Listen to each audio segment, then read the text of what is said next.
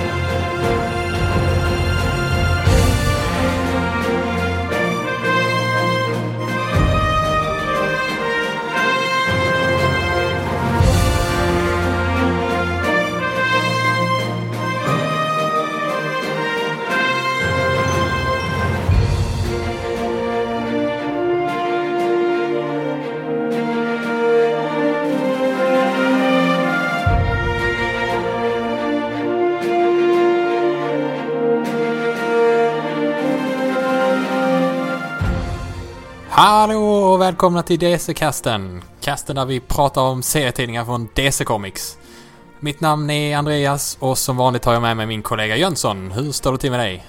Ja, men det är bara bra alltså. Bara bra? Mm. Ja men... Ja. Okej. Ja, vill du ha mer information? Nej, jag nöjer mig med det. Men eftersom det är Crisis Cast idag så har vi ju även Fredde med oss. Hallå. Hallå, ja. Hallå, hur är läget med dig? Ja, det är bara bra här också. Ja. Fredde var ju väldigt vänlig och sitta med helt tyst under avsnittet vi har spelat in mellan Crisis 1 och 2. Det har varit jävligt svårt, det ska jag säga. Ja, men det var bättre det än att du skulle åka hem igen och så vidare. Det är bättre att du bara satt tyst, tycker jag. Ja, det är bra. Ja, nej, men precis vanligt är det ingen som frågar hur jag har det, men det är bra med mig också. Så, Ja, bra. Ja, men vad bra. Det är bra att det är bra med dig, Andy. Ja. Jag kan berätta en rolig grej faktiskt. Jag har ju en son som är snart 2 år gammal.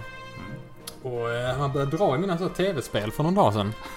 Och drog ut ett spel som heter Batman the Brave and the Bold till Nintendo Wii, som det bygger på den här tv-serien, om ni kommer ihåg den.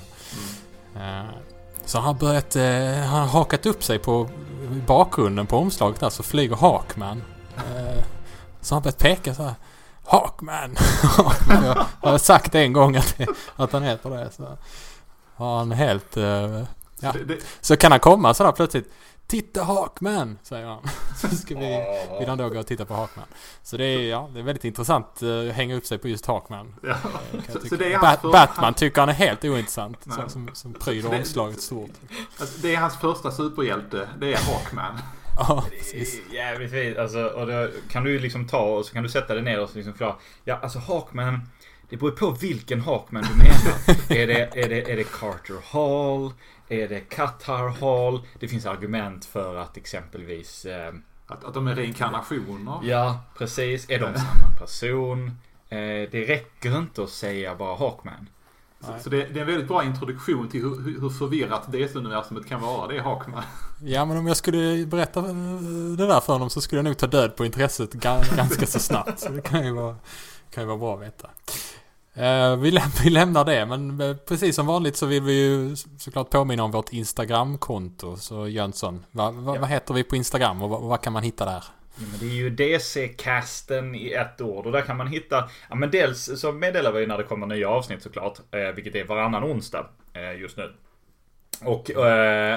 Och dels så lägger vi upp liksom lite roliga bilder. Ibland så snackar vi om oj vad tokig någon såg ut på en bild här, och då slänger vi upp det på Instagram. Kan man se just exakt hur tokigt det var. Som i Crisis on Earth 1 när Wonder Woman visade att hon hade den här att hon kunde förvandla sig till en borr och borra sig genom marken. Och då la vi upp en bild på det.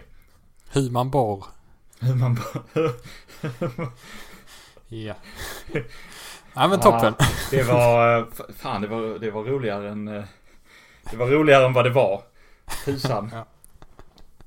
Ja, men toppen. Gå in där och titta. Ni kan också man kan skriva till oss där också. Ja, och ni kan också besöka vår blogg och markera som oläst.se för ännu mer saker vi gör som inte bara handlar om DC. Och då kanske det är folk som undrar så, men vad ska man skriva då? Men tänk om man har något... jag minns ett nummer jag läste när jag var liten som jag tyckte väldigt mycket om. Det kan ni väl snacka om. Och då vi bara, vi får se. Nu ska vi inte... Don't crowd us liksom. Men skriv det ändå. Ja, men bra. Men just idag så är det ju du, Jönsson, som har äran att guida oss genom Crisis on Infinite Earths nummer 2. 2 av 12 då. Så vi rekommenderar starkt att ni lyssnar på första avsnittet om Crisis on Infinite Earths innan ni lyssnar på detta. För där går vi inte bara igenom handlingen i första numret utan även bakgrunden till hela serien. Så missa inte det. Men innan du får helt fria tyglar, Jönsson, så tänkte jag att jag så kort skulle sammanfatta handlingen i avsnitt 1. Ifall någon har glömt det. Så i första numret så fick vi se hur 2 olika universum och deras jordar förstördes av en otäck antimateriavägg. Först får vi se hur en icke namngiven jord som vi valde att kalla för Earth Dallas, men som fansen vid den här tiden kallar för Earth 5, förstörs. Sedan fick vi också se hur Earth 3, alltså den här tvärtom jorden där som bara har superskurkar och endast är en superhjälte, möter samma öde. Där, trots att Ultraman kämpar starkt, alla dör. Utom en person, nämligen ett litet barn som är son till Luther och Lewis på den här jorden. Det relativt nyfödda barnet transporteras till Earth 1 i en specialbyggd mojäng.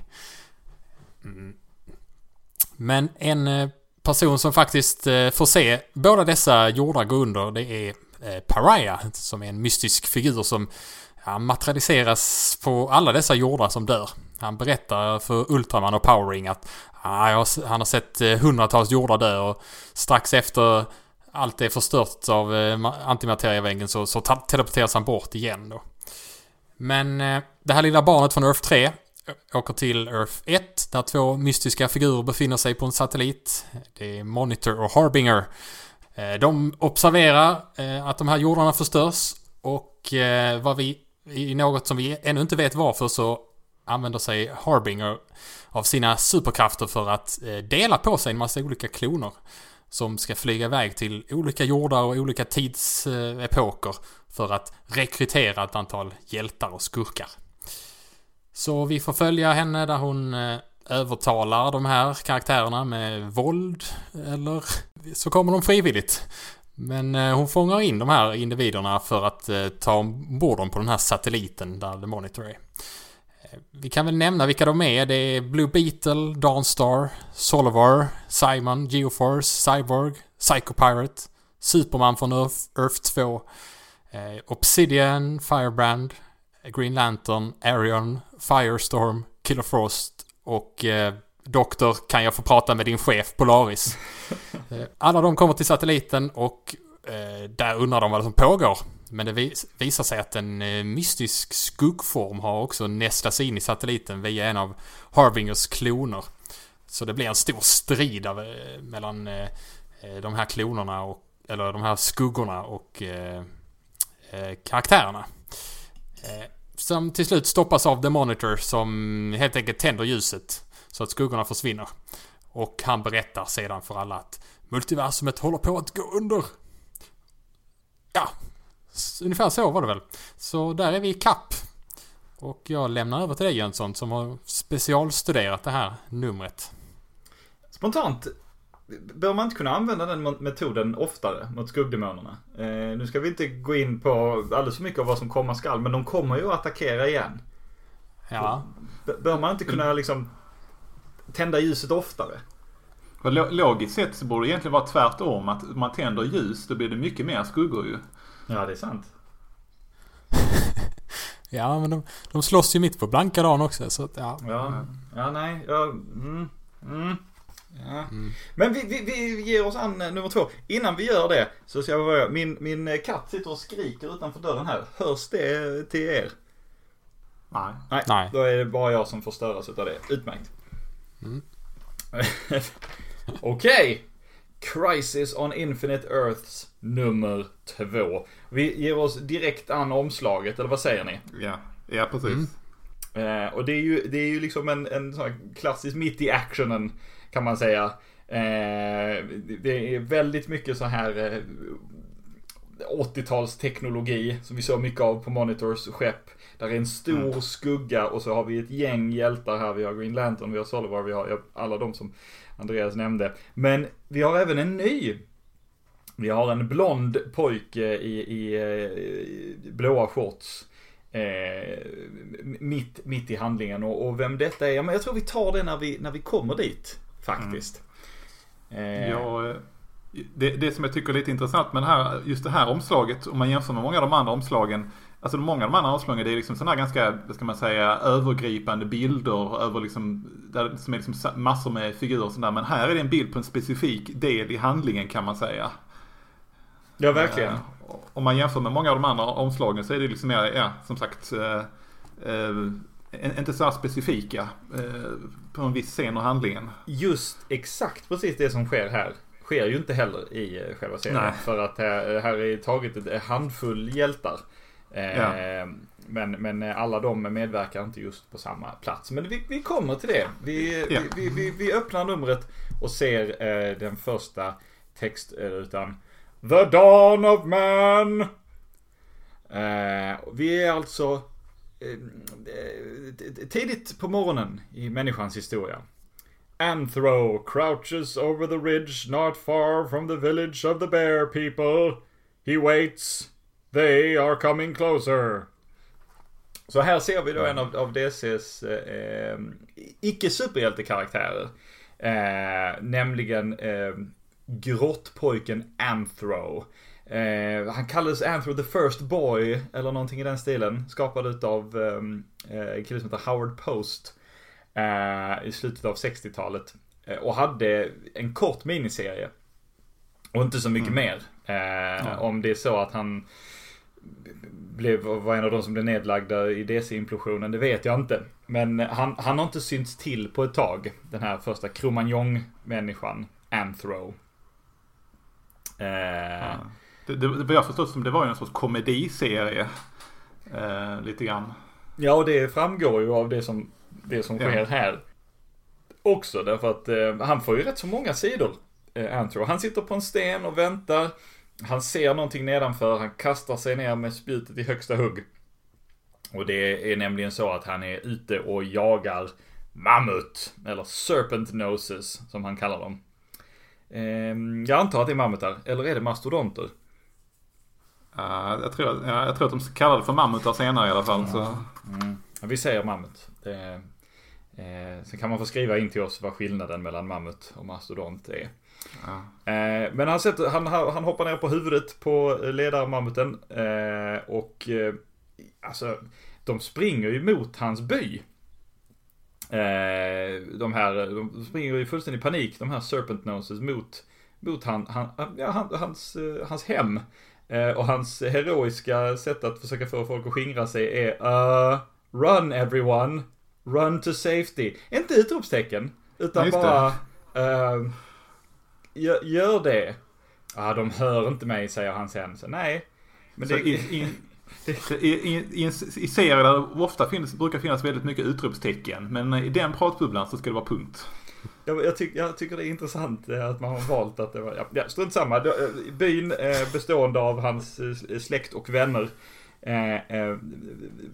verkar inte de smartaste. Det verkar som att de ger upp direkt. Istället för att flytta sig så skriker en av grottmännen: Embra, your husband fails. We'll all die. Och då svarar den blonda kvinnan med någon slags tofs i håret och stora örhängen att det är hans son också. Nej, han som beklagar sig. Och att den här pojken Anthro är far till hennes barn. Hon är nämligen gravid.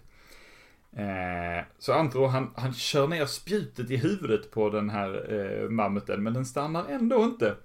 Men han lyckas få den och svänga i sista sekund. Än en gång, ingen av dem har flyttat sig. De har bara liksom stått kvar och säger det är upp till Antro nu. Vi kommer inte vara aktiva i detta, utan alltså, om han inte kan flytta mammutarna, då dör vi. Vi kommer inte göra någonting för oss själva. Det är inte mitt jobb. Han är i alla fall väldigt glad, Antro. I saved the village. They'll probably hold a celebration in my honor. They'll serve my favorite foods.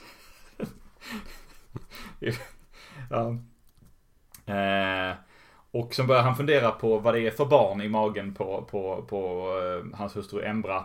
Och det måste väl vara en son. Så ryser han lite, för det kan väl inte vara en dotter. Så hemsk skulle väl inte Embra vara som vill ge mig en dotter. Jag antar att detta är ett skämt. Ja. Jag noterade skämtet tidigare där att först så tar då inte pappan ansvar för det, men sen så när han upptäcker att han lyckas så vänder man här mammuten och då säger han, det är faktiskt min son också det här. Ja. Antro väldigt, väldigt nöjd. Så nöjd så att han vänder sig om för att titta tillbaka på byn, och då drämmer han huvudet i en gren och trillar av mammuten. Och skäms han lite grann. Han påstår till och med att det var mammuten som suppade till honom. När han väl gnuggat ögonen och öppnat dem igen, så ser han inte sin by, utan en stad, en jätteby, en framtida stad. Den är framtida till och med våra mått mätt. But what the young man sees is not any beast of prey or tree slithering serpent. No, what Anthro sees, beggar's description. Vilket jag antar saknar beskrivning. Eller önskar beskrivas. Och han pekar till hela sin by och säger, titta där. Men då, vad det var han än såg det, så är det borta. Det försvinner. Och hans familj, de viftar bort och säger, du slog dig bara i huvudet, det är ingen fara. Och han släpper det rätt snabbt också och säger, det är nog lugnt. Jag såg faktiskt en stor by, men vi skiter det. Jag räddade era liv. Och en av de andra blonda grottmännen undrar sig, men vad hände med alla mammutar? Vad hände med dem? Det är en fråga, men det jag gillar med den här biten, alltså den här introduktionen, det är att Antro, han säger det här liksom att jag är en hjälte. Och det är liksom implikationen är nästan att han är liksom den första hjälten, eller alltså den första människan som räknas som en hjälte då. Och eftersom det här är en serie som handlar om hjältar och superhjältar och sådär, så det känns som en passande inledning på något vis att okej, men nu börjar vi det här numret med den tekniskt sett ur ett visst perspektiv den första hjälten. Ja, men verkligen. Jag tycker humorn funkar hyfsat i alla fall. Och det är intressant att den får faktiskt 3 sidor i en väldigt packad serie. Den får 3 sidor på sig att existera liksom. Även om den till synes inte har någonting med den övergripande handlingen att göra. Ska vi springa vidare, eller har du någonting att lägga till, Andreas? Jag undrar mest, hade ni någonsin hört talas om Antro innan ni läste den här? Nej. Har ni läst något sen? Han dyker upp i en serie som vi nog kommer att ta oss an någon vacker dag, som heter Dr. 13 Architecture and Morality, som var någon slags metaserie som släpptes i svallvågorna efter Infinite Crisis, som handlade i princip om alla karaktärer som inte fick vara med längre. Han var med lite grann, Dr. 13, I, Vampire, ett gäng karaktärer liksom som lite grann skrivits ut ur kontinuitet. Ja. Men precis som när vi pratade om i förra avsnittet, att det här är också sån att jag blev lite intresserad av att jag skulle nog vilja läsa de här serierna med honom nu efter att han har blivit introducerad här. Och det är så det ska vara med såna här crossovers egentligen, kan jag tänka mig. Ja, men verkligen, vi springer vidare. The distant past fades to the 30th century. Och här får vi då titta in på The Legion of Superheroes. Första inkarnationen av Legion of Superheroes, eller rymdens hjältar som de heter på svenska. Som var lite supporting karaktärer i Superboy serierna när det begav sig, men som sen växte till lite grann sin egen grej. kan man säga. Och man kan säga att efter Crisis on Infinite Earths så blir deras historia väldigt, väldigt rörig. Ja, de lyckas aldrig riktigt få rätt på dem. Men de har massor av medlemmar. Jag för mig att det är så att för att bli medlem då måste din kraft vara unik. Det är det enda kravet. Och de letar efter Dawnstar. Och de vet inte var hon är. De frågar varandra och de passar på att nämna varandras namn väldigt mycket också så att vi kan få reda på vad de heter. Klassiskt. Vi har Wildfire, vi har Colossal Boy och jag tror att Wildfire, det är en pratbubbla där som han blir lite sur där. Att för en annan säger till honom, you know she vanished. Och så svarar han så, I don't know med citattecken. Precis som att, ja, är det på det viset? Där är ju någon slags implikation tror jag att om det är de två karaktärerna som har någon slags förhållande. Så okay, det är därför de gnabbas när de pratar. Men jag tror också han är en varelse bestående endast av energi. Och att det där är någon slags skal runt omkring honom. Wildfire. Så det är ett intressant... kan man också vara lite så. Ja, precis. Intressant förhållande. De frågar Reap, som jag tror är Chameleon Boy. Kan vi tro det? Han svarar i alla fall. Hör du Reap? Och så, ja, det gör jag. Lightning Lass. Ja, hör jag. Hör du Brainiac 5? Hör du? Då frågar de... men det är så det är, Jönsson. Ja, men exakt, Fredde. Det är så.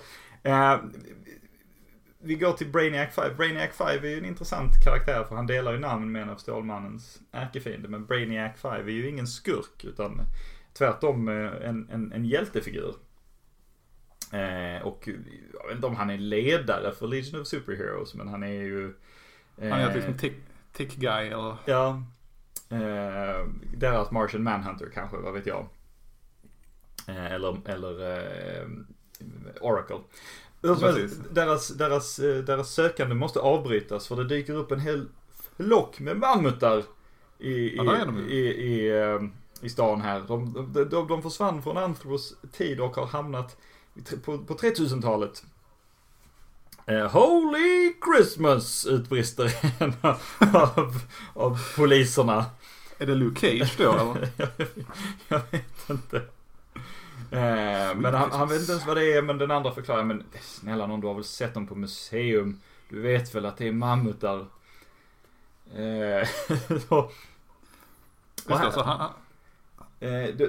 De stormar igenom den här framtida staden där vi kan se att det bor inte bara människor på jorden längre utan det är gott om utomjordingar av olika raser som lever i harmoni. Jag vill bara flika in här också att en av killarna som tittar på den här mammutan, han heter tydligen Freddy. Ja, det är. Det är du.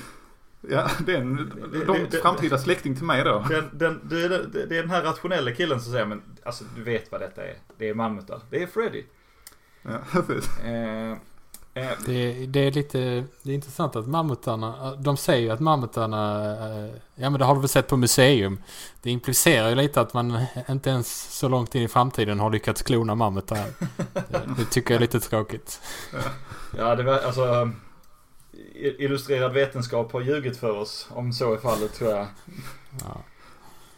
Vi får lite korta, snabba, liksom små rutor som visar lite saker som händer i kaoset. Lite närbilder på mammutarna. Vi ser hur de liksom krossar marken under sig för de är så tunga. Vi ser hur liksom, polisen ställer sig upp och gör redo för att skjuta mammutarna. Men vi ser också lite folk i bakgrunden som reagerar. Och vi pratade ju om så här favoritbakgrundsfigur sist. Och här är en illröd kille som hans reaktion han ser inte så rädd ut. Den ser mer ut som att han liksom har fått precis i denna stund en hjärnblödning. Hans ögon tittar åt olika håll. Ja. Och nu kanske jag är en fruktansvärd rasist. Hans ras kanske, utomjordiska ras kanske ser ut precis så. Vad vet jag. Han är mitt val för numrets favoritbakgrundsfigur i varje fall. Och du har redan avslöjat det. Ja men ni får komma med era sedan. Annars hade jag glömt bort det, vet du. Men The Legion of Superheroes, de kan inte tillåta att poliserna skjuter dessa oskyldiga djur. Så istället så skjuter de på dessa oskyldiga djur. Men de skjuter i marken framför dem istället, så att de får liksom panik och springer åt ett annat håll. De vad heter det, herdar mammutarna längs med stadens gator. Och Colossal Boy bestämmer sig för att göra skäl för sitt namn och växer sig jättestor och tänker att nej, men jag plockar upp de här mammutarna. Gud vet om han ska han lägga dem någonstans, ska han ha dem allihop i famnen. För det är ganska många. Ja. Men han säger det, jag har inte stoppat så många mammutar i min karriär. Så det kan ju vara så att han helt enkelt inte vet. Han kanske tänker att han kan ha dem i famnen. Vad vet jag? Där är ju ett återkommande tema här av att mammutarna så att säga följer sin ledare. Blint följer sin ledare. Men när han försöker plocka upp mammutledaren här, så försvinner de. What in the blazes is going on here? Säger Colossal Boy, som tydligen är en äldre brittisk gentleman. Och de andra, de försvann. Mammutarna försvann. Och jag ska bara avsluta rutan så ska du få flika in här. Nu ska vi se. Phantom Girl tror jag hon är det som säger. Först försvinner Dawnstar och sen dyker det upp mammutar. Sen försvinner de också. Jag förstår inte. De bestämmer sig för att fråga Brainiac 5 om han har plockat upp någonting. Och Brainiac 5 har ju faktiskt plockat upp någonting. Han har börjat upptäcka någonting. Han har börjat upptäcka en våg av antimateria som är på väg mot jorden. Enough energy to destroy not only us but the universe. Men det jag gillar med den här lilla sekvensen, det är nog främst det att just att Legion och Superheroes, att de försöker hitta en fredlig lösning. Att de var beredda att skjuta de här djuren, men sen så dyker Legion upp och Legion hittar en fredlig lösning. Och det känns sympatiskt, tycker jag. Har någon av er någon slags relation till Legion of Superheroes? Har ni läst dem eller vad tycker ni om dem? Jag har bara läst om deras förvirrande historia i andra hand, men... Nej, jag har inte heller läst det. Alltså de dyker ju ofta upp i olika serier så att man exponeras ju för dem så. Men aldrig läst liksom dem. Jag har faktiskt läst en typ miniserie som handlar om 2 Legion-medlemmar. Och det var liksom efter Crisis, när de åker tillbaks till våran nutid. Eller till nutiden i alla fall. Men så märker de att det här är helt fel, för att i våran framtid då så liksom, ledde liksom kärnkraftsutvecklingen till att vi fick en utopi på jorden, att liksom alla använde kärnenergi för fredliga medel och sånt där. Men nu verkar det som att här på 80-talet i USA så finns det kärnvapen, och så det är inte så framtiden ska se ut.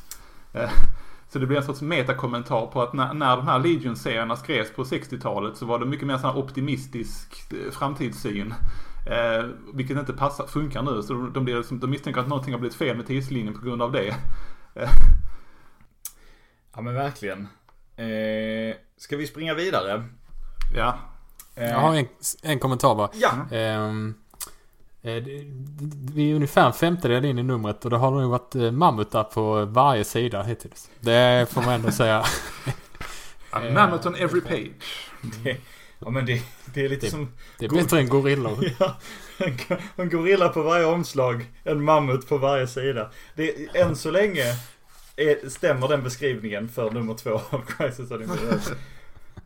Men jag tror inte vi kommer få se de här mammutarna igen heller, tyvärr. Vi kan leva på hoppet. Men nu så säger the future fades now to the present. Late July 1985. Earth 1 and the stately manner of millionaire Harold J. Standish III. Alltså jag älskar Batman-presentatörsrösten. Jag kommer använda den för evigt. Jag tror han heter Desmond Doomsday. Heter han det? Ja, jag tror att det är hans seriösa namn. Mycket bra namn. Vi klipper till ett hus som fram till för en mycket kort stund sedan tillhörde Harold J. Standish den tredje, men nu tillhör hans arvingar. Därför att vi får nämligen se denna miljonär ligga död på golvet med ett fruktansvärt leende på läpparna, och över honom står Jokern med en pickadoll som ryker. Och han klassisk Jokern på det. It was a shame, Harold Old Bean. You didn't have to die. Oh, I appreciate that you did, but it wasn't mandatory. All I wanted was the ownership of all your copyrights. Och det är det Jokern, det är det småskaligt här. Jokern vill helt enkelt stjäla copyright till en massa stumfilmskomedier. Och det jag undrar här, det är liksom det. Hur kan Jokern få copyright-rättigheterna? Går han liksom in sen till liksom filmbolaget och säger hej, jag heter Jokern och jag är en känd seriemördare som av någon anledning så har jag blivit arvtagare till de här filmrättigheterna. Jag tänker att detta var på den tiden då sådana grejer fanns på, liksom på papper. Så att han ska plocka upp dem ur någon låda. Han är väl medveten om att de är värda 26 miljoner när de har gått igenom den här datoriserade färgläggningsprocessen. Så han tänker göra sig själv till en filmmogul. Och tänk på 80-talet när det var en cool grej att ändra på klassiska filmer. Precis, att färglägga svartvitt. Men här kommer en riktigt cool sekvens. Batman kommer flygande in genom fönstret där är glassplitter åt alla håll. Batman ser hur cool ut som helst och han kläcker sin one-liner. Ja, det är mer än en one-liner, men only movie you'll ever make, Joker, is the sequel to The Prisoner. Yes! och det är en härlig replik, men den förtas lite av att det sedan följs upp med nästa pratbubbla. And I don't mean the one in that village. Jag försökte kolla upp vad det är han syftar till. Och alltså, det närmsta jag kunde komma ihåg var den här tv-serien The Prisoner. Ja, jag tror att det är den menar, men ja. Så det är inte en klockren vits från Batmans sida. Men Jokern verkar lite till och med förvånad att Batman dyker upp. Du löste till och med min ledtråd, säger han. Amazing, even I was stumped when I wrote it. Batman förklarar att det var en busenkel ledtråd. Det hade någonting att göra med det senaste offrets adressbok. Jag fattar inte riktigt heller. Detta säger han medan han boxar ner Jokern och förklarar vad smart han är. Och medan Batman har fått skryta lite grann så passar Jokern på att skjuta någon slags gegga över hela honom. Jag är inte säker på exakt varför gegga det. Ska det vara lim eller vad det ska vara? Jag tror att det är ju lim. Och Batman är ju besegrad här. Jokern tänker ju skjuta honom. Han höjer sin pistol och säger att hans mamma sålde den till honom på hans dödsbädd. Ännu ett klassiskt exempel på att Jokern ljuger om sin origin. Eller ljuger han, vem vet. Men här händer någonting. Någon dyker upp. Det är ett ljussken. Och Barry Allen, The Flash, dyker upp. Men han ser helt utmärglad och förstörd ut. Han är omringad av ett rött ljus.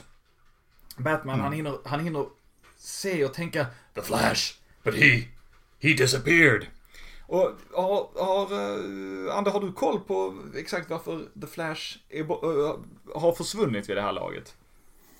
Ja, han har hamnat i fängelse. Alltså det vi kan nämna är väl att alltså, sista numret av The Flash, det ges ut ungefär samtidigt som det här numret. Och där har Flash hamnat i fängelse för att han har dödat Professor Zoom, som har dödat hans fru Iris. Men gjorde han det? Dödade han eller var han oskyldigt anklagad eller? Nej, jag tror han dödade honom. Det var kanske inte meningen, men just det har jag inte läst exakt hur det gick till. Men alltså sista numret av The Flash, det händer jättemycket saker där. Men vi kan väl säga så här att efter mycket om och men så flyger han in i framtiden. Där det visar sig att Iris själ har transporterats dit precis innan hon dog. Så han träffar henne där och det numret slutar med and they happily lived they lived happily ever after for a while. Så det är väl så det är detta som de syftar för det är ingen som, han har inte berättat att han har stuckit in i framtiden. Han har egentligen bara försvunnit. Så det är väl detta som Batman syftar på då. Ja, man kan också säga att the Trial of the Flash, hela den storylinen pågick över nästan 2 år. Så att Flash liksom serien höll på att ta slut väldigt, väldigt länge. Det verkar som att man byggde mot något sånt här väldigt, väldigt länge. Vilket jag måste säga tycker är rätt coolt. Om man nu ska så att säga göra sig av med en karaktär och avsluta en serie. Så att kratta för det länge tycker jag är coolt. Men han var inte borta så länge, för här är han. Han ser fullständigt utmärglad och livrädd ut, men här är han faktiskt. Help me, someone, anyone please, skriker han. Batman utnyttjar det här att Flash dyker upp för att plocka fram sin Bat Solvent som han har i sitt utility belt för att få bort klistret. Och Joker... Är det bredvid hans, heter han, Bat Shark Repellent? The Shark Repellent Bat Spray. Jag vet inte. Vi får ju anta att han har den. Joker ser faktiskt lite rädd ut där. Han till och med ger sig i kast med att skjuta på Flash, men inget påverkar honom. Han understryker också att det är orättvist att Flash är här för att stoppa honom, för att Flash ska ju hänga i Central City och inte i Gotham. Någon måtta får det vara.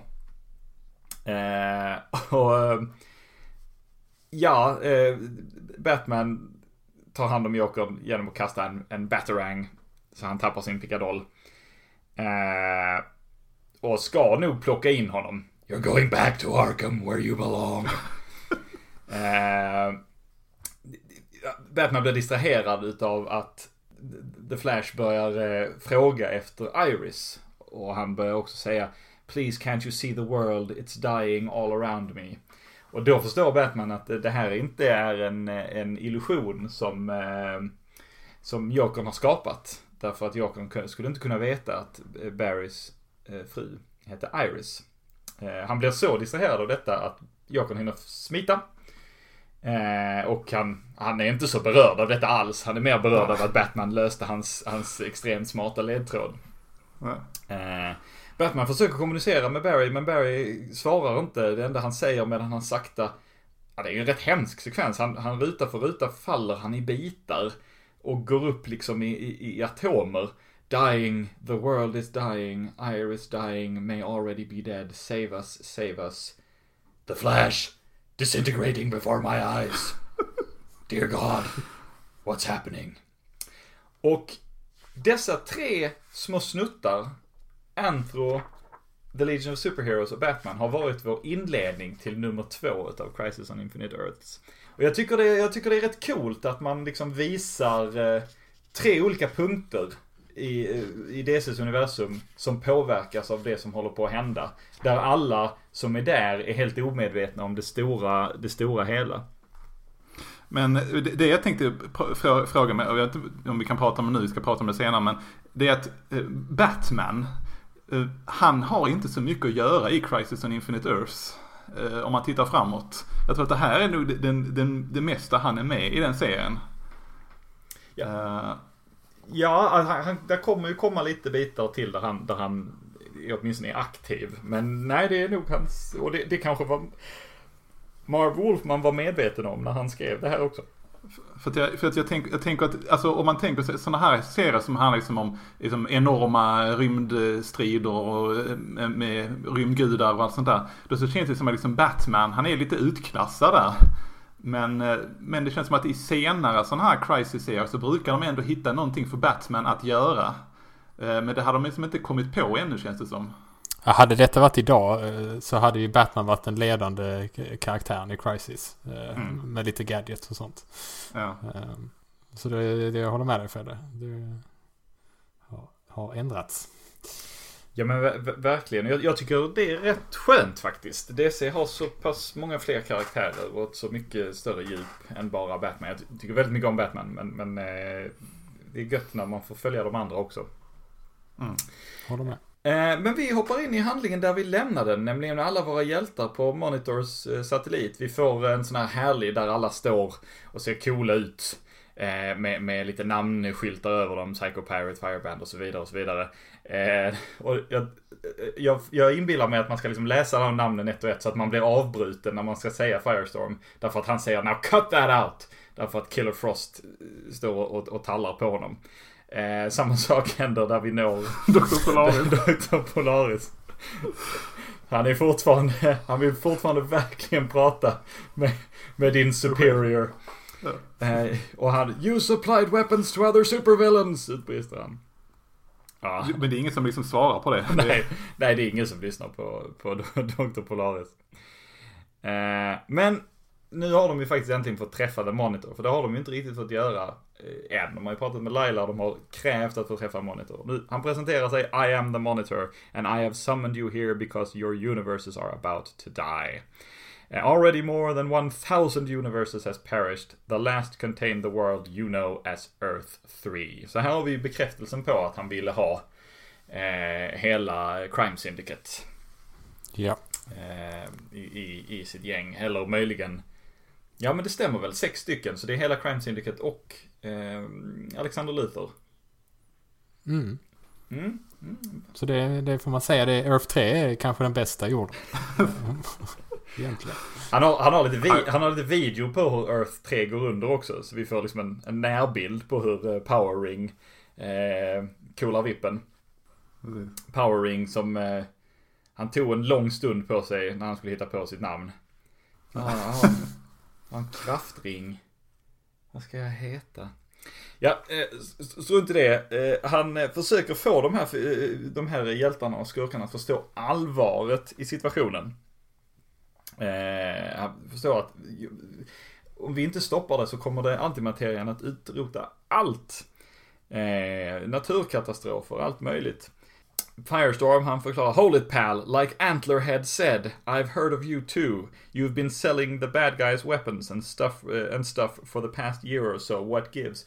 Ja, och här knyter vi tillbaka, Ander, till det du pratade om sist. Att de fick lite ändra på vad Monitor var för figur. Ja, han kommer säga det också lite senare här, men precis som vi sa så han när de började göra planering för Crisis och The Monitor dök upp i olika serier så skulle han vara den stora skurken. Men efter några år så ändrar de sig. Så det är därför det är ändå trevligt att de tar upp det här i nummer 2 att men hör du har sålt, för det var det han gjorde. Han sålde ofta liksom vapen eller gav skurkar så här, vapen och saker. Men då kommer han säga lite senare att det var bara för att testa vilka som jag skulle kalla hit till satelliten sen i princip. Ja, vi får ju se här att Simon, han fick inte köpa vapen. Och det är han väldigt upprörd för. Vi får nog tycka lite synd om Simon faktiskt. Så han hade varit på satelliten i 6 månader. Han var 3 månader. Och han var inte en av skurkarna som fick köpa vapen. Simon är rätteligen rätt så upprörd. Så han attackerar Monitor, men Monitor viftar bort det med lätthet. Geoforce försöker säga till Simon att vad gör du? Tänk om han talar sanning. Och då svarar Simon: Unhand me, you stupid poltroon. Jag var tvungen att googla. Han är också en sån här äldre brittisk gentleman. Jag var tvungen att googla poltroon. Det är mer eller mindre en fegis. Han menar väl att Geoforce är för feg för att ta situationen i egna händer och attackera. Men Laila, även om han viftar bort Simons attack i Monitor, så ser Laila ändå ut som att han mår inte bra, Monitor. Hon är orolig för honom. Han säger också att hans fiendes styrka växer allt eftersom han själv blir svag. Och Laila, hon säger att jag står vid din sida, men så tänker hon att jag känner också någonting inom mig, something burning inside me. Why do I have to feel hate towards someone who saved my life? Why? Och ja, hon vet ju inte, men vi vet. En liten del av henne är ju infekterad av den här skuggdemonen. Stålmannen från Earth 2, han säger att jag har minsann också hört om den här Monitor. Och ja, huruvida han faktiskt har hört om Monitor eller ej, vi låter honom ha det här. Så han kanske bara hittar på. Ja, jag hade gjort det i den här situationen exempelvis. Visst farfar, visst. Ja, men precis. Though even my telescopic vision never detected his satellite. Och när jag läste detta så tyckte jag det var väldigt skönt att Martian Manhunter inte var där. För att då hade ju Martian Manhunter garanterat sagt: Nor my Martian vision. Men Sturley som är en skön människa, han säger nu lyssnar vi på Monitor här. För om han talar sanning, då är det väldigt lyssna på honom. Och det är väl en klassisk Stålmannen-grej att säga. Monitor förklarar att han är liksom länkad, kopplad till all positive matter. It flows through my power. But as the antimatter destroys more and more I weaken. Soon if you fail I will be helpless to prevent my foe from destroying all that exists. Och ja, än en gång vi nämner en slags fiende. Och då börjar hjältarna börjar ifrågasätta varför just oss. Solovar undrar varför just vi? Vad kan vi göra? Surely others have greater powers, som han säger. Han är ganska ödmjuk för om vi kommer förra numret så har han ganska högfärdig. Gorillor är ju mer ödmjuka än människor. Det är ju ett av många sätt som gorillor är bättre än människor på. Vilket han säkert hade sagt om inte Green Lantern hade avbrutit honom. För han säger nämligen att hans kraftring kan inte känna av någon lögn från Monitors sida. Firebrand är mest förvirrad. Hon vet knappt vilka de flesta av de här är. Så Obsidian förklarar att det är hjältar och skurkar från olika tider, sometimes even different earths. Borde hon inte fatta att det är vid det här laget? Det kanske hon inte har, jag vet inte. Geoforce däremot tror inte på Monitor och vill sticka därifrån, men Cyborg övertygar honom att stanna. Och Simon i sann Simon-manér säger I don't like any of this. Men på ett artigt sätt säger Superman att nej, det gör inte jag heller, men nu lyssnar vi. Det är bra, Stålmannen hindrar bråk. Och precis som du sa, Anders, så förklarar Monitor här att jag har testat er mot varandra för att se vad för krafter och förmågor ni har, och så har jag gjort en lista på det, och jag har räknat ut att det är just precis ni som behövs. Vad säger ni om detta, just att det är just precis de här som behövs? Det har jag aldrig förstått. Man måste ha en gorilla. Nej, men jag har aldrig riktigt förstått det heller. Men jag tycker att vi försöker hjälpas åt här nu när vi ser dem jobba aktivt, för att se just vad de bidrar med. Vad bidrar de med? Men precis. Dr. Polaris han bestämmer sig för att nej, men nu börjar den här Monitor, han börjar balla ur här. Nu vill jag prata med chefen. Ja, men Monitor börjar prata om moralitet och att det här är större än moralitet, och då säger Dr. Polaris, we can rush him. Men Arion, som verkar liksom ha bestämt sig för att Dr. Polaris och han är kompisar, säger lite lugnt att nej, men Dr. Polaris, nu if the golden gates of Atlantis are endangered, Arions course is decided. Så han kommer att tro på Monitor. Och Psycho Pirate verkar också tro honom. The Psycho Pirate knows true madness when he hears it. Så Psycho Pirate, då får vi anta att han också tror på Monitor. Sen får vi en närbild på Lylas vad. Hon har ställt sig och bytt om till Harbinger och har ställt sig lite högre upp och förklarar att nu får ni sluta tjafsa, för nu ska vi arbeta här. Och hon förklarar att 5 viktiga eror throughout time. Där har jag blandar svenska och engelska hejvilt här, det får ni stå ut med, kära lyssnare. Där har Monitor placerat certain devices powerful enough to halt the antimatter tide. Så på 5 olika, vi ska säga eror, men narrativa platser. Det är inte det är platser i handlingen och även då i tid och rum, såklart. Har Monitor placerat saker som kan hindra antimaterian. Och det visar sig att de här hjältarna, deras jobb är att skydda de här sakerna. De förklarar också att de här erorna alla matchar olika heroiska tider. 5 eras which coincide with the existence of heroes. Det skapar en focal point, säger hon.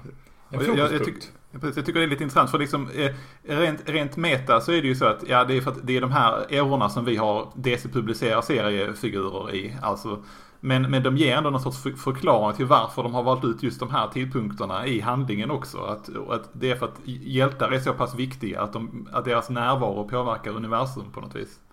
Ja, det verkar ju dra till sig större händelser.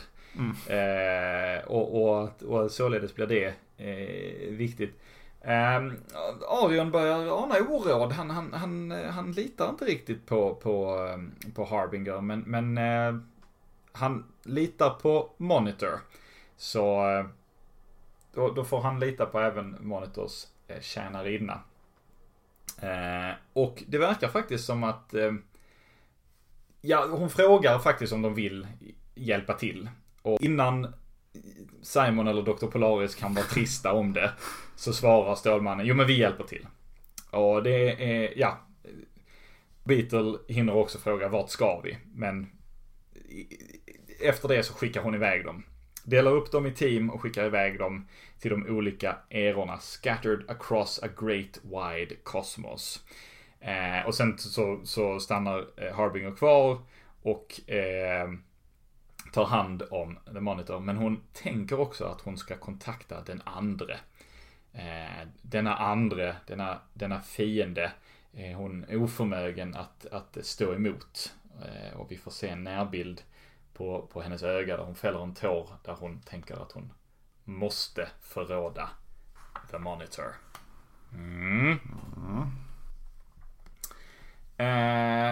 Det var det vi fick av liksom den stora handlingen just nu. För nu hoppar vi tillbaka till en annan plats i DCs universum, men vi inte har besökt än i Crisis on Infinite Earths, nämligen planeten Oa. Men jag tycker innan vi gör det, vad tyckte ni om den här korta scenen med våra 15 hjältar eller vad det nu är? Ja, det är väl vad man säger, det är väl lite exposition som man kallar det. De förklarar vad som händer.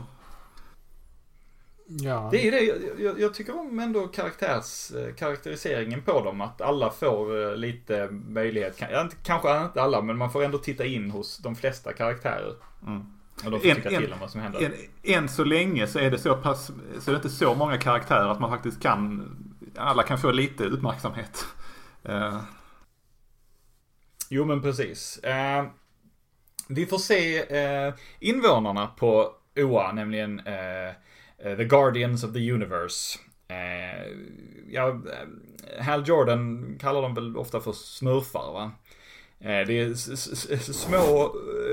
små eller korta blåa gubbar med vitt hår. Som diskuterar just antimateriavågen och vad de nu ska göra åt det.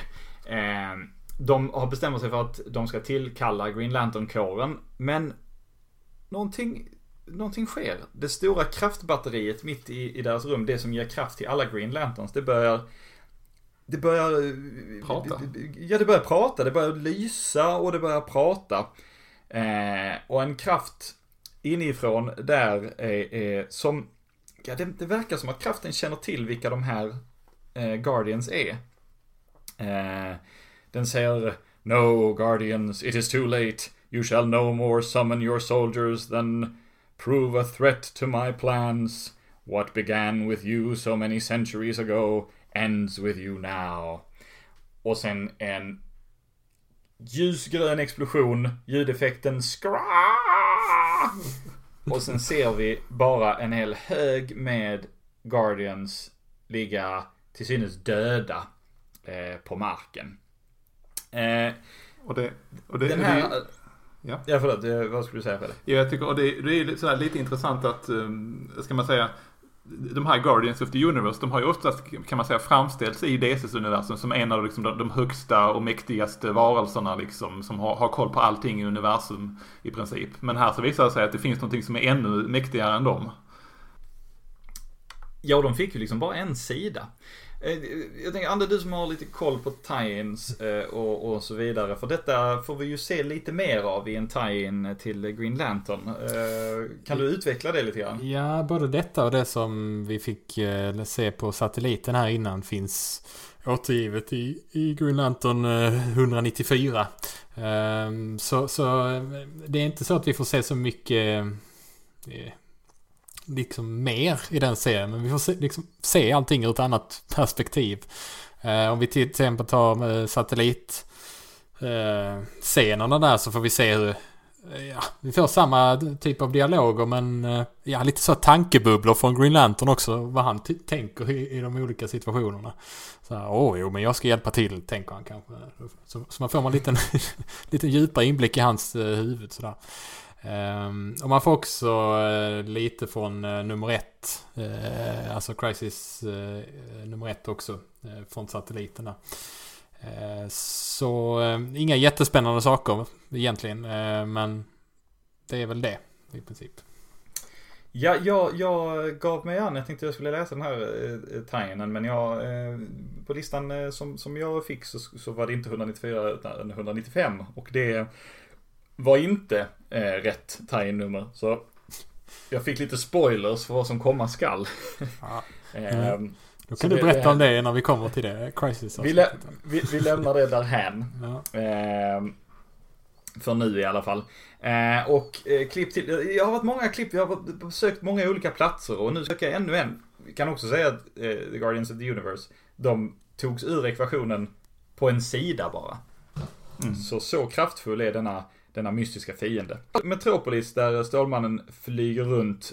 Batman har kontaktat honom och sagt att det var väldigt viktigt att vi ses snarast. He said it was urgent and he's certainly not one to exaggerate. There was fear in his voice, something I've definitely not heard before.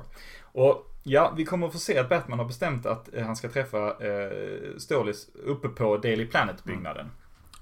Och då undrar jag, om det nu var jättebråttom, kunde han inte bara stannat i Gotham och sagt: du som är supersnabb, du kommer till mig. Jag sätter mig inte i min bil och flyger till dig, eller kör till dig. Du Stålmannen som är supersnabb, du kommer till Gotham, så pratar vi där. Jag tänker att det är lite så här som när om man har en väldigt rik person i sin vänskapskrets, så ska de ändå liksom så blir det ändå liksom viktigt i den cirkeln att nej, men vi delar på matkostnaden här när vi har varit på restaurang och så, för det är liksom på samma sätt här, så ja, men bara för att du är supersnabb så kan jag komma till dig ibland också. Ja, och Stålis var ju faktiskt inte i Metropolis. Han meddelar att han är lite sen därför att han var tvungen att stoppa ett vulkanutbrott mitt i Medelhavet. Strangest thing too, totally unexpected. Och jag tror att Batman valde också som Daily Planet där, för att då kan han stå i ett ställe där det finns skuggor under skylten. Ja. Det är också väldigt sant. Jag tycker det är härligt. Vi får inte se jättemycket om Metropolis här, men jag tycker ändå det är härligt att det är ett väldigt tydligt dag i Metropolis där, när det var natt och mörkt och ruggigt i Gotham när vi tittade in dit. Han förklarar Batman för Superman att det är trubbel och det gäller The Flash. Och sen så klipper vi till efter att Batman har förklarat exakt vad som hänt. Och han summerar det, jag tycker fantastiskt, med I obviously fear the worst.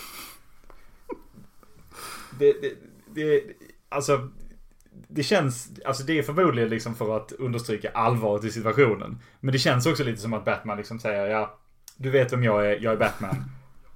Jag förutsätter att det värsta som kan hända är det som hänt. Det gör jag alltid, men ja, men precis. De ska snacka lite grann, men de blir avbrutna utav Pariah.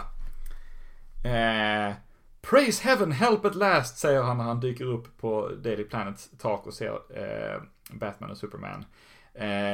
Han förklarar att han heter Pariah. Och han säger att när han ser Batman och Superman, då säger han: I need you both. Your legends reached my world long before my exile. Och då får vi ju också ställa oss frågan: vad behöver han Batman till här? Ja, men de har sett Adam West TV-serien på deras jord, så ja. Vi får också en härlig liten snutt där liksom Stålis och Batman liksom tittar på varandra lite tvivelaktigt här. Vad är det här för kille? Vad snackar de? Men han hinner inte komma så långt för han försvinner. I'm being called away, I cannot resist, help. Och på 4 små rutor så är Pariah borta igen. Jag tycker det är nog lite intressant för att tidigare när jag sett Pariah då har det varit att han dykt upp precis innan en jord går under. Men här dyker han liksom upp och sen försvinner han igen, men jorden har inte hunnit gå under ännu. Kan vi kanske anta att han lyckats styra sig själv lite grann här? Han har kanske fått en tillfällig respit innan en parallell jord börjar försvinna och lyckats styra var han ska hamna. Han ser ju väldigt glad ut. Han ser ut som att han har försökt eller har önskat hjälp väldigt länge. Okej, Batman och Superman hinner egentligen bara reflektera över att han försvann på samma sätt som The Flash gjorde. För sen ska vi springa vidare till en plats som vi vet inte riktigt när och hur och var den är. Platsen är The Great Disaster. It is sometime in some future in a timeline that at times stands between modern Earth and a 30th century which knows nothing of its existence. Och det är väldigt förvirrande hur de försöker klämma in den här alternativa tidslinjen. Det är alltså så att vi har nått världen där serietidningen Kamandi utspelar sig. Kamandi, The Last Boy. En intressant parallell med tanke på att serietidningen börjar med Anthro, The First Boy. Kamandi skapades för DC utav ingen mindre än Jack the King Kirby. Exakt. Och är också en av DCs många serier som inte fick leva jättelänge innan den försvann, men som här plockas upp igen. Den utspelar sig i en framtid där jorden i princip har gått under. Det finns bara en människa kvar, denna Kamandi. Resten av jordens befolkning är muterade antropomorfiska människoliknande djur. Och grejen är att den här framtiden, precis som den här intressanta textboxen sa, nutid och tiden då The Legion of Superheroes utspelar sig. Så någon kanske. Gång... Ja, kanske. Någon gång där gick jorden under, kanske. Eller så gjorde den inte det. För i The Legion of Superheroes värld så har detta inte hänt. Det påminner mig väldigt mycket om första avsnittet av Futurama. Där man får se vad som händer på jorden efter att Fry har fastnat i frysboxen. Då ser man hur jorden går under flera gånger och byggs upp igen under de 1000 åren mellan år 2000 och år 3000. Det är ju väldigt många år, 1000 år. Men jag gillar den här inledningsrutan också. Att om man tittar där till höger i bakgrunden, vad är det man ser där då? You blew it up! You maniacs! Jo, vi ser faktiskt Frihetsgudinnan där, så vi befinner oss ju i resterna av Apornas planet, ja. Mer eller mindre New York City. Och vi ser faktiskt Kamandi också. Kamandi var ju pojken på omslaget, den här blonda pojken i de blåa kortbyxorna.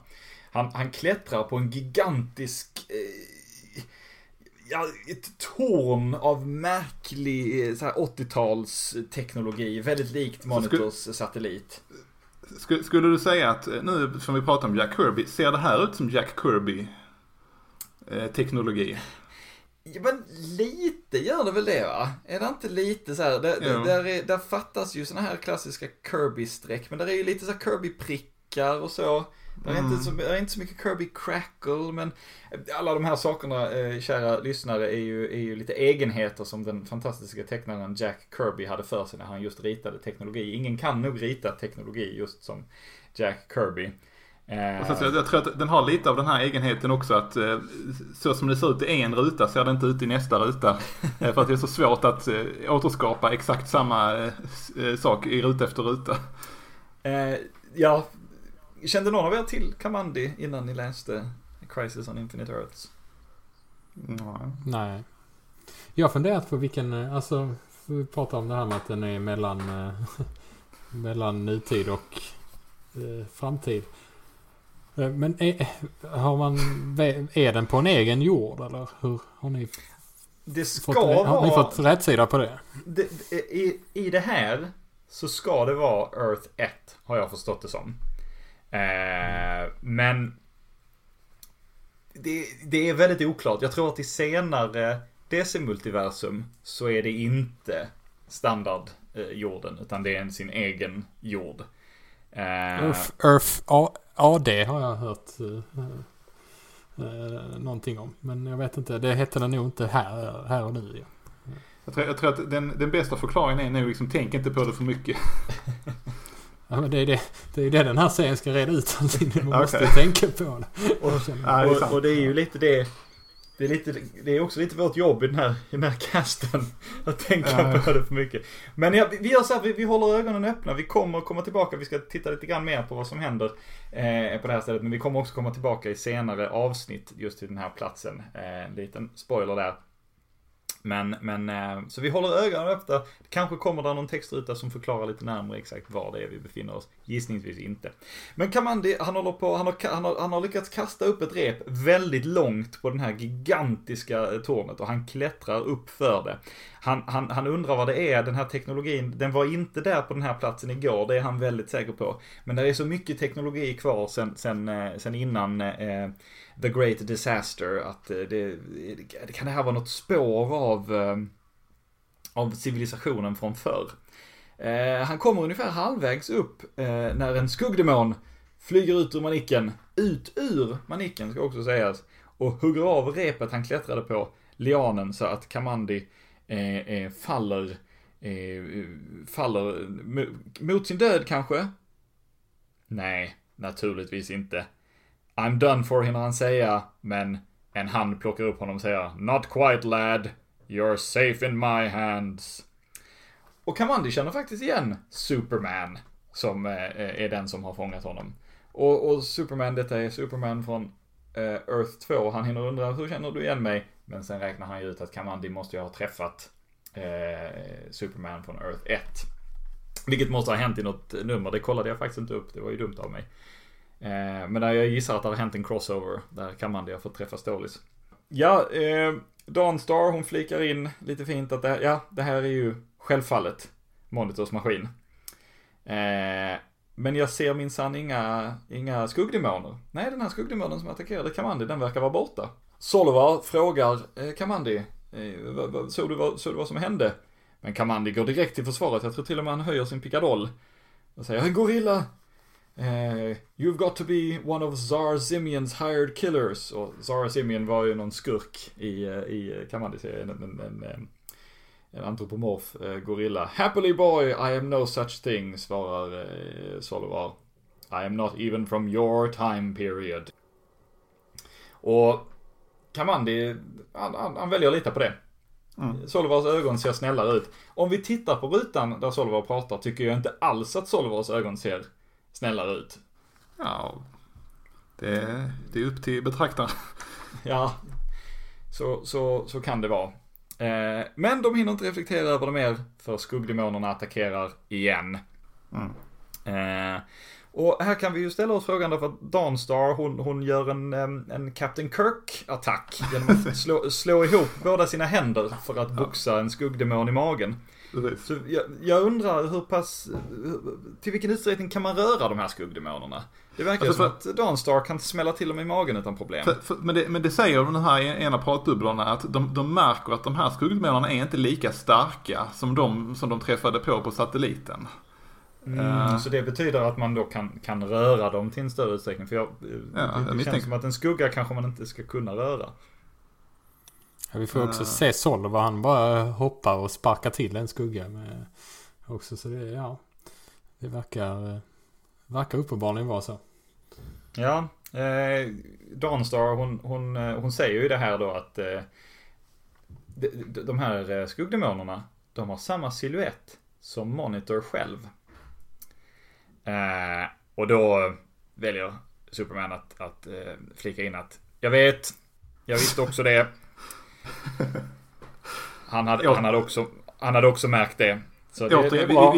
Vi får ge det här till Superman den här gången också. Ja, och som Kamandi, han blir attackerad och skuggdemonerna verkar kunna bränna riktigt ordentligt om de rör någon.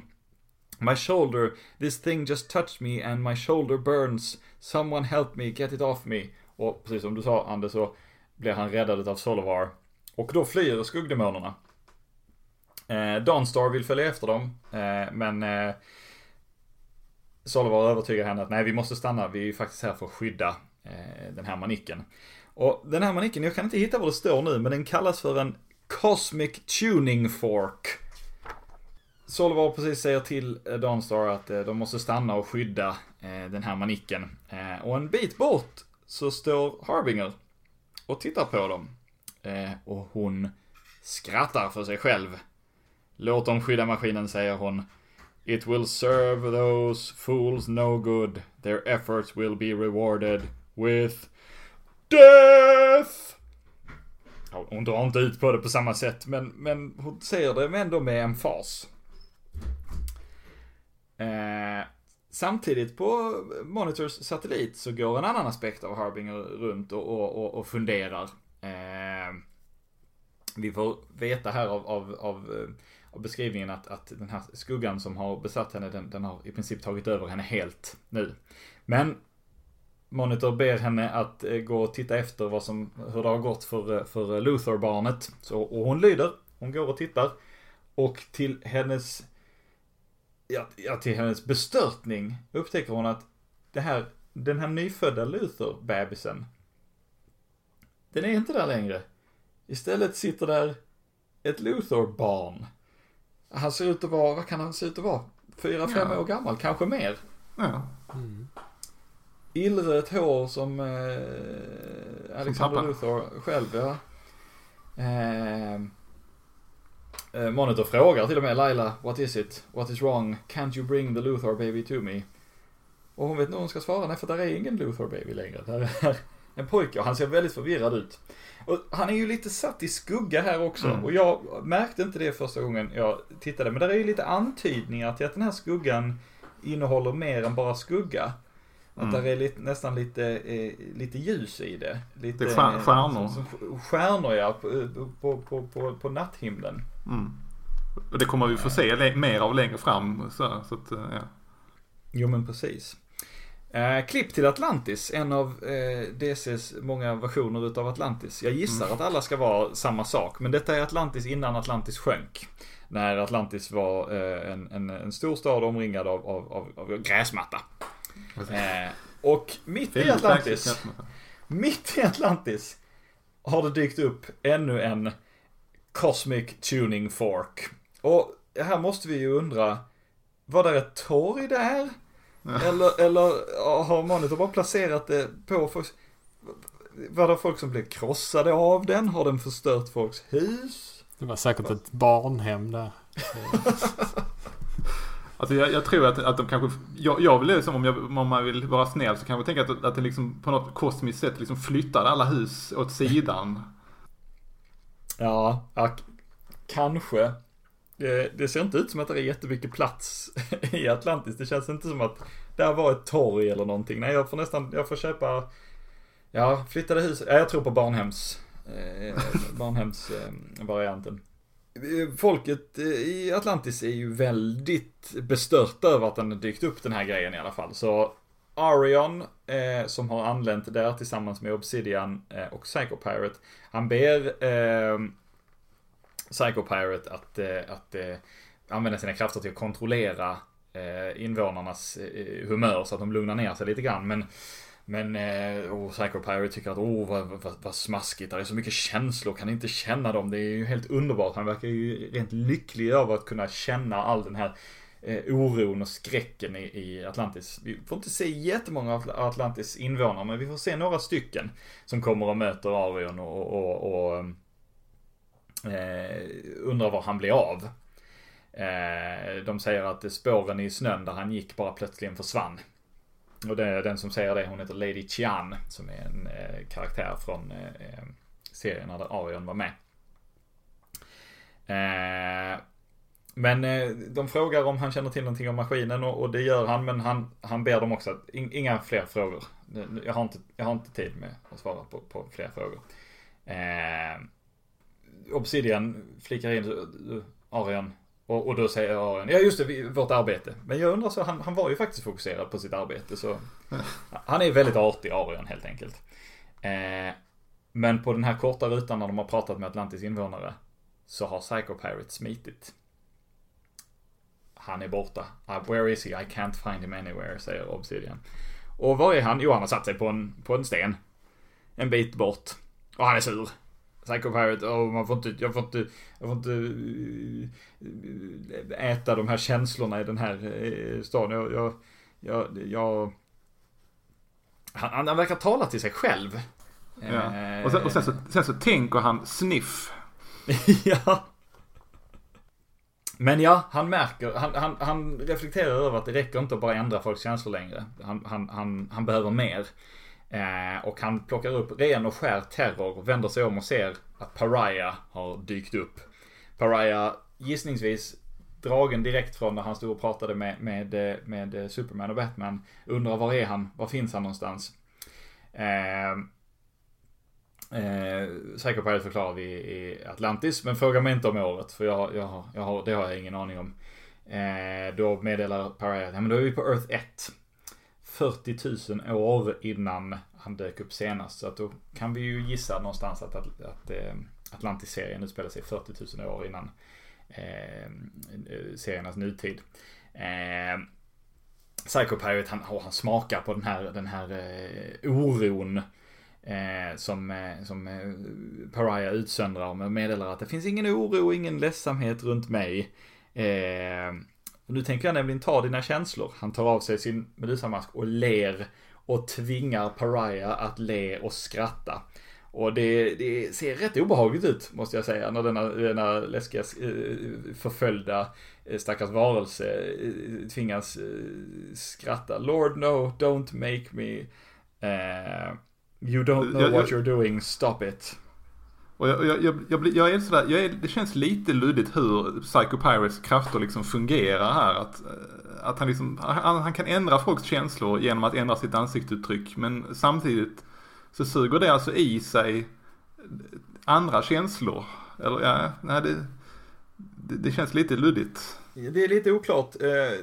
Faktiskt så stoppar Arion honom från att vara så hemsk mot Pariah. Men skadan är liksom redan gjord.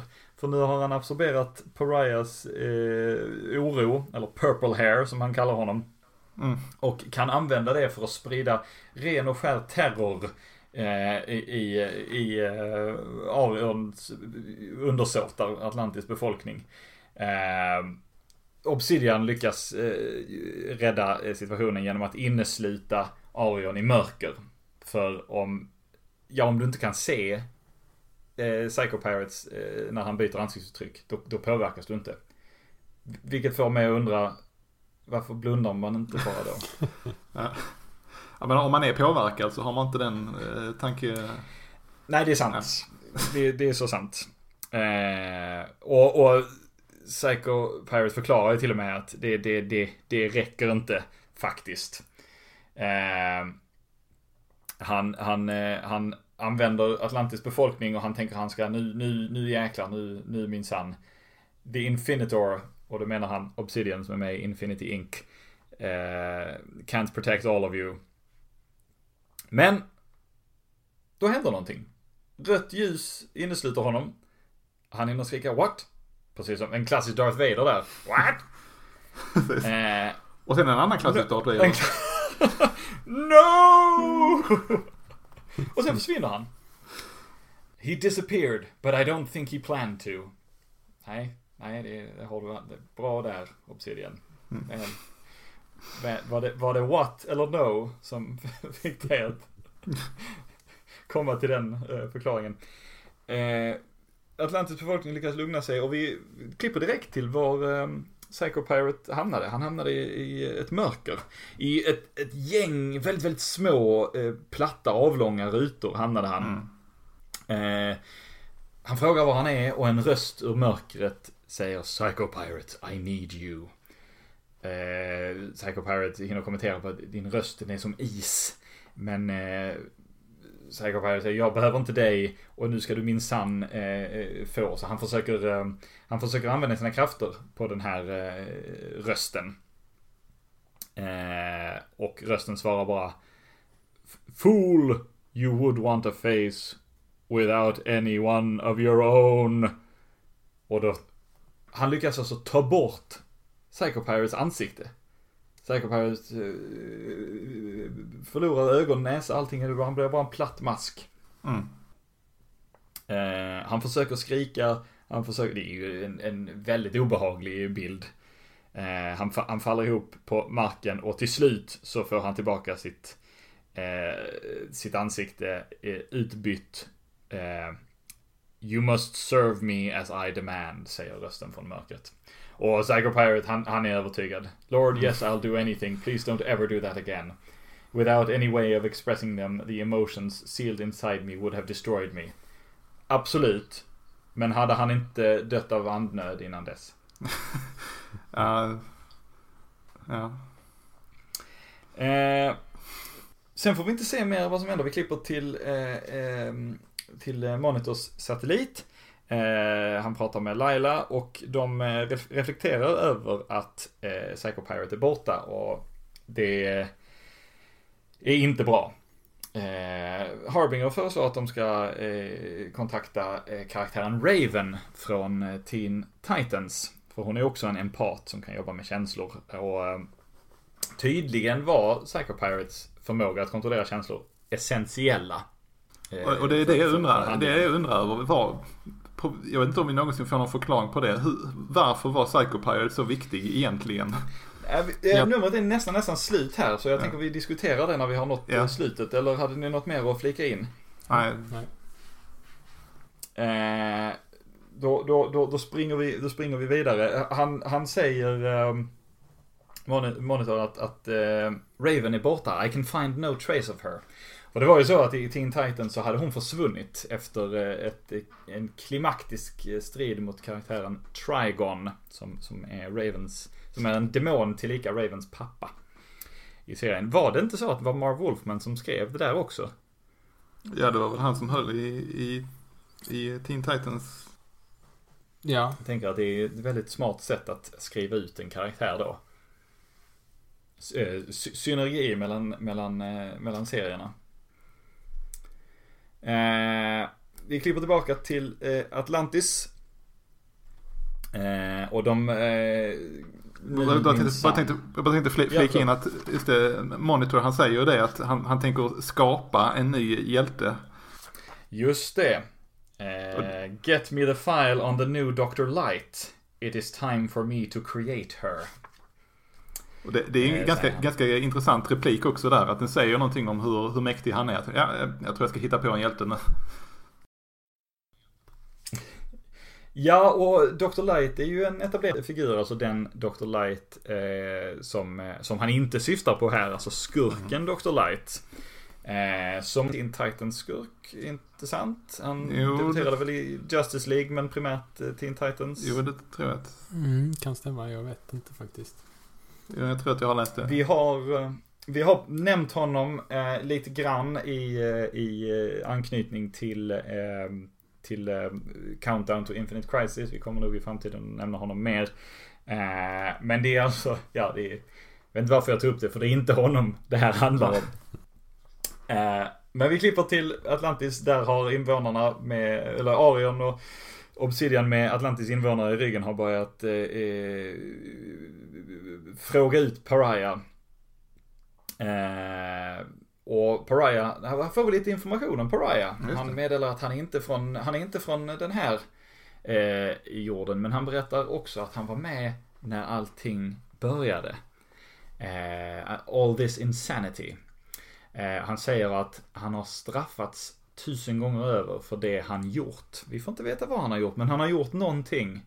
Och den här att han dras från döende värld till döende värld är hans straff. Det är lång tid från att han gjorde sitt brott och att hans egen värld förstördes. Det var den första som förstördes. Ja, säger han nu. Men det ska vi hålla ögonen öppna efter när vi kommer vidare i serien. För det kommer visa sig inte vara sant. Det är lite spännande. Ja, och sen tittar några utav befolkningen i Atlantis upp och vi ser att antimateria-molnet har nått Atlantis. I am sorry, but it begins anew, säger Pariah. Antimatter will sweep throughout this universe. In a matter of hours from now, your earth will die. Och det sista vi ser är Obsidian basunerar ut. Then the monitor lied.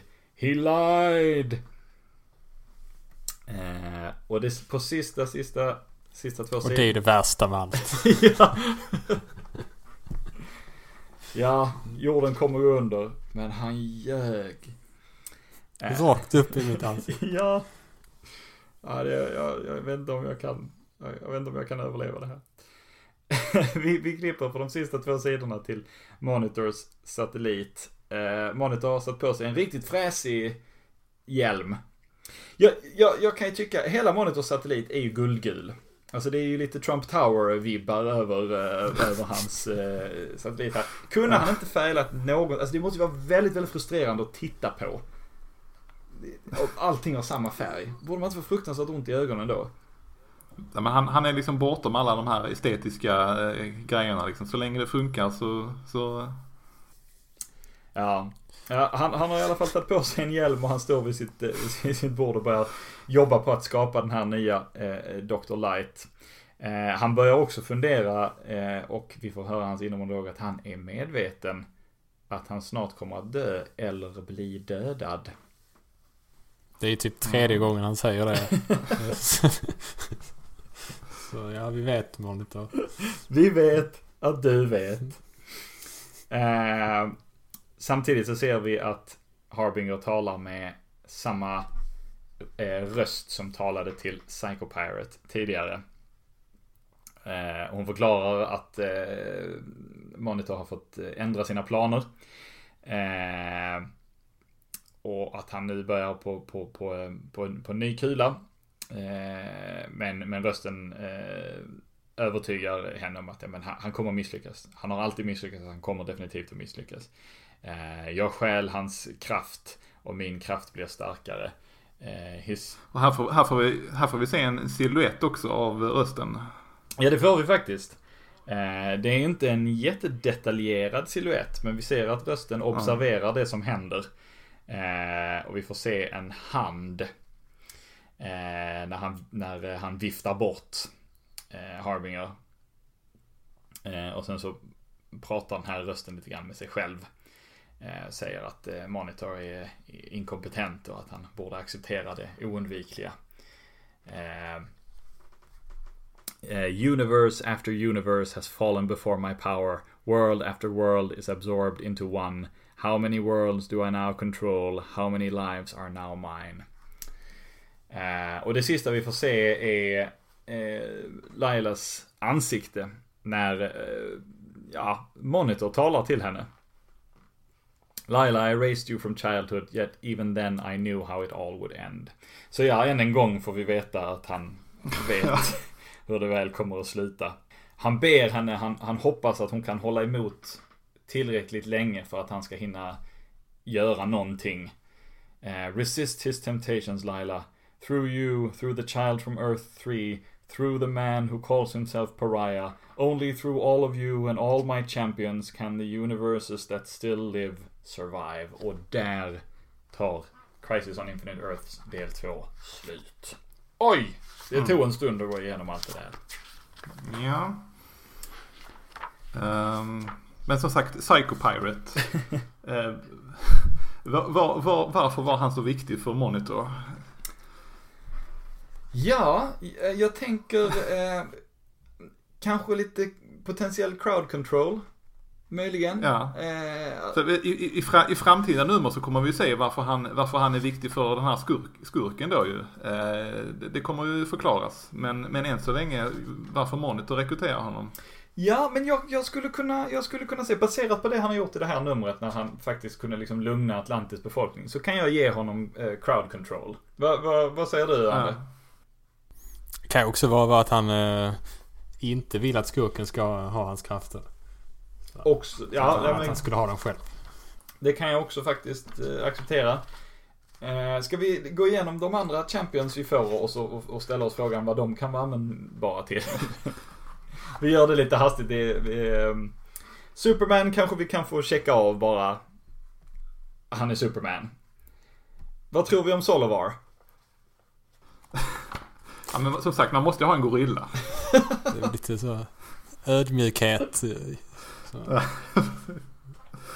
Alltså det kan ju vara för att han ville att en fin vänskap skulle bildas mellan Solovar och Kamandi. Precis. Har inte så mycket med någonting att göra, men ja, jag vet inte. Ja. Vad säger ni om Dawnstar då?